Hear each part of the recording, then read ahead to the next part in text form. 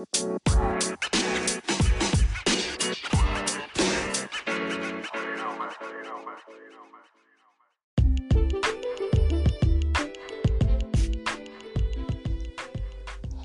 family, welcome to This Is Why You're Single, the podcast dedicated to improving your life and your relationships. I'm your host, Jamita Reeves, but please call me Jay.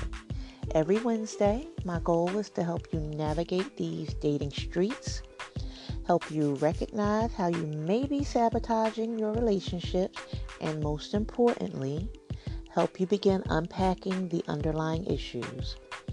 We're going to accomplish this by having open, honest conversations about relationships, sex, and dating. I have a question for the ladies. Do you find yourself becoming frustrated or disillusioned with the whole dating scene? I'm starting to hear that a lot from the women in my circle. Are you feeling like it isn't worth the effort because you keep running into same shit, different dude? If so, you definitely want to stay tuned because this week we're discussing dating standards, what they are and why they're important. We're also going to discuss what happens when we lower our standards. Let's get started. Ladies, real talk. I know it's hard navigating the dating scene, especially if you spent any time away from actively dating. You might find yourself dating again after divorce like I was, or perhaps it was the end of a long-term relationship that sent you back out into these dating streets. Or like a lot of other women, you may have just gotten fed up with the foolishness and decided to take a hiatus. Whatever the reason for the prolonged absence, I'm noticing some of my seasoned vets making rookie mistakes. And one of the biggest mistakes that I see many of us making is not setting our dating standards. Let me explain to you what I mean. When we're actively dating, we tend to spend quite a bit of time on what we're looking for, as we should. We might have a laundry list of must-haves that cover everything from physical appearance to personality to type of job to how well he's endowed. And don't give me the side eye. Don't gasp and clutch your imaginary pearls because you guys know it's true. Some of you do have size requirements. Let's tell the truth and shame the devil. Now, as I was saying, we take the time to determine what it is we're looking for, as again, we should, in terms of personality, physical appearance, etc.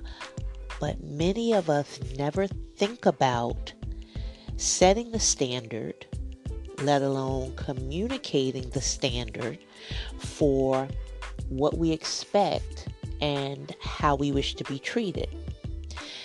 I think we often make the mistake of thinking that our expectations and, being treated well go without saying, but absolutely not. I think when dating, your standards become those guidelines or those rules that communicate what those expectations are.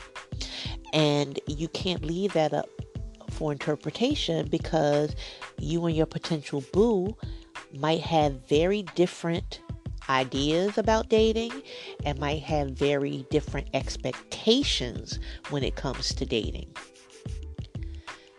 For example, I'm not open to inviting a prospective boo into my home or visiting him in his until we spent a few weeks getting to know each other. Now, don't misunderstand me. That's not to say that I'm not spending any face-to-face time with him. It's just that I prefer it to be in a public place for safety reasons. That makes me feel more comfortable. However, I've met guys who were down with the house date straight out the gate. I'm so side-eyeing Philly dudes on this one because they are the kings of the house date. I kid you not. I have had more than one guy in Philly ask me out, and for a first date, they propose that they buy groceries, pick up whatever it was I like to drink, and either he comes to my house, I go to his house, I cook, we eat, drink, watch movies, and chat. And that was their idea of a great first date.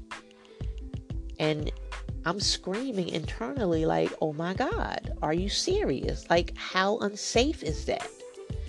But anyway, I digress. That's one example of how standards and expectations can be misaligned in dating situations. Another example, say you meet a guy and he feels that during the getting to know you phase that you all shouldn't go out with other people. You, on the other hand, might not be open to limiting your prospects that early in the game, and quite frankly, I don't think you should. But that is a topic for a different episode. Let's look at this a different way. So let's say dating is like planting a garden. So you put on your cute sun hat, throw on some funky shades, grab your gardening gloves, and then you head outside where you begin to till and fertilize the soil. That's you working on yourself by getting your mind right, dealing with unresolved trauma, or releasing baggage from past relationships. You get the idea. So the next thing you want to do is choose your seeds. And you choose your seeds according to what it is you want to grow. Those are your standards. So you don't plant tomatoes if you want peaches. And you can't plant a fig tree and think that you're going to harvest apples.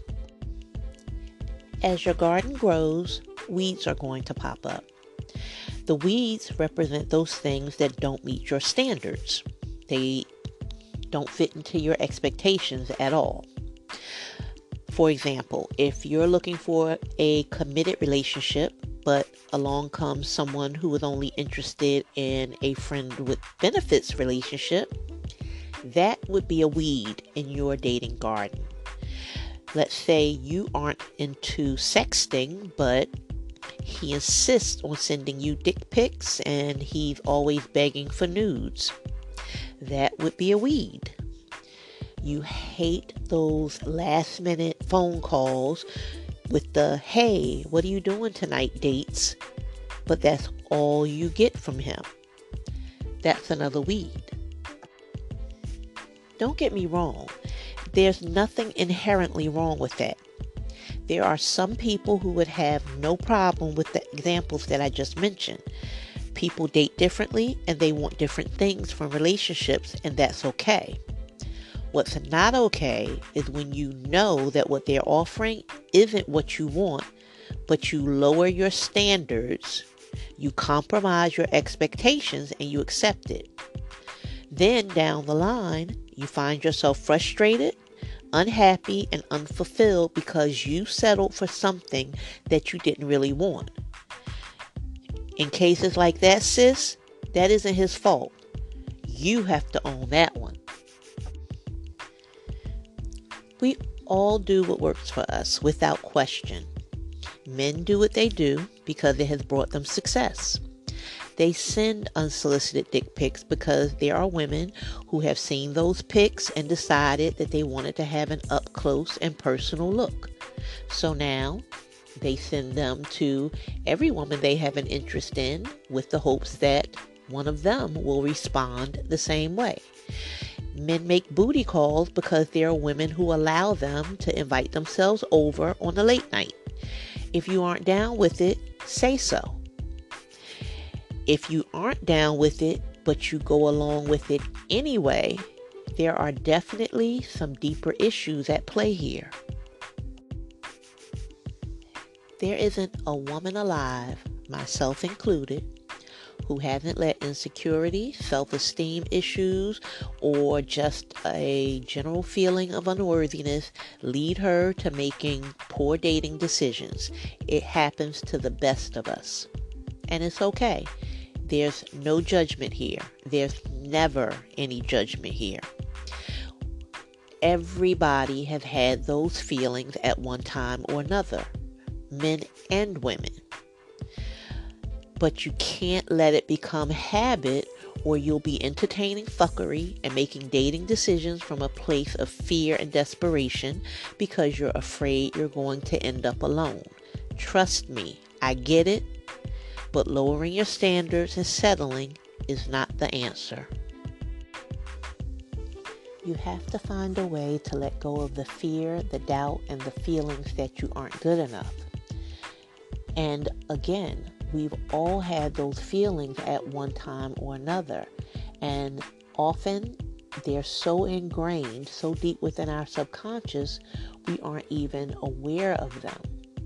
But if you ever feel like you've been single for so long that you're afraid you may never find anyone, those feelings may be at the root of that thought. And this is what causes some women to make those poor decisions based from a place of desperation and fear that I was talking about. You know, when that married or involved man comes around telling you how beautiful you are and how much they want you, you're tempted to entertain the conversation. And let's be honest, some of you do. But you have to shut that shit down because you deserve better. And if you tell him no, and he continues to come at you, he continues making those inappropriate comments and those advances, you have to cut all ties. As long as you're willing to converse with him, even if every other word is, no, I'm not interested, you're giving him hope that he can change your mind. Meanwhile, he's demonstrating that he has no respect for you and no respect for his wife or his girlfriend. And if you continue to talk to him, you're demonstrating that attention is more important to you than respect. You're compromising your standards. You're lowering your expectations. That man that you are head over heels for, that friend zoned you, let him go. You don't have to be his friend if you want more, just as he doesn't have to be your man if he only wants to be your friend. Stop with the, well, I knew he was out of my league when I started liking him. I'm just happy that he at least wants to be friends. No. Just stop it. He's not out of your league. He's not better than you. You aren't less of a woman because you're not the one that he wanted to be in a relationship with. And you are perfectly within your rights to tell him that attempting to be his friend would be painful while you still have unresolved romantic feelings for him. You can absolutely refuse to compromise your standards or your expectations around the type of relationship that you want with him and let him go. But again, you have to make sure that you are not operating from a place of fear and desperation. Because if you are, you're not going to make good decisions and you're going to compromise your standards and lower your expectations every time. I don't think dating will ever be easy because we have to allow ourselves to be vulnerable, and that is one of the most difficult things that we ever have to do. But I do believe that we can make it less difficult if we remain true to ourselves, honest about what we want, and if we refuse to lower our standards and compromise our expectations. Because at the very least, we will weed out those people who aren't right for us and save ourselves quite a bit of heartache. Well, that's it for this episode of This Is Why You're Single. If you're enjoying this podcast, please subscribe, share, rate it, and leave a review. It would mean a lot to me, and it will help people discover the show who haven't heard of it yet. Until next time, peace.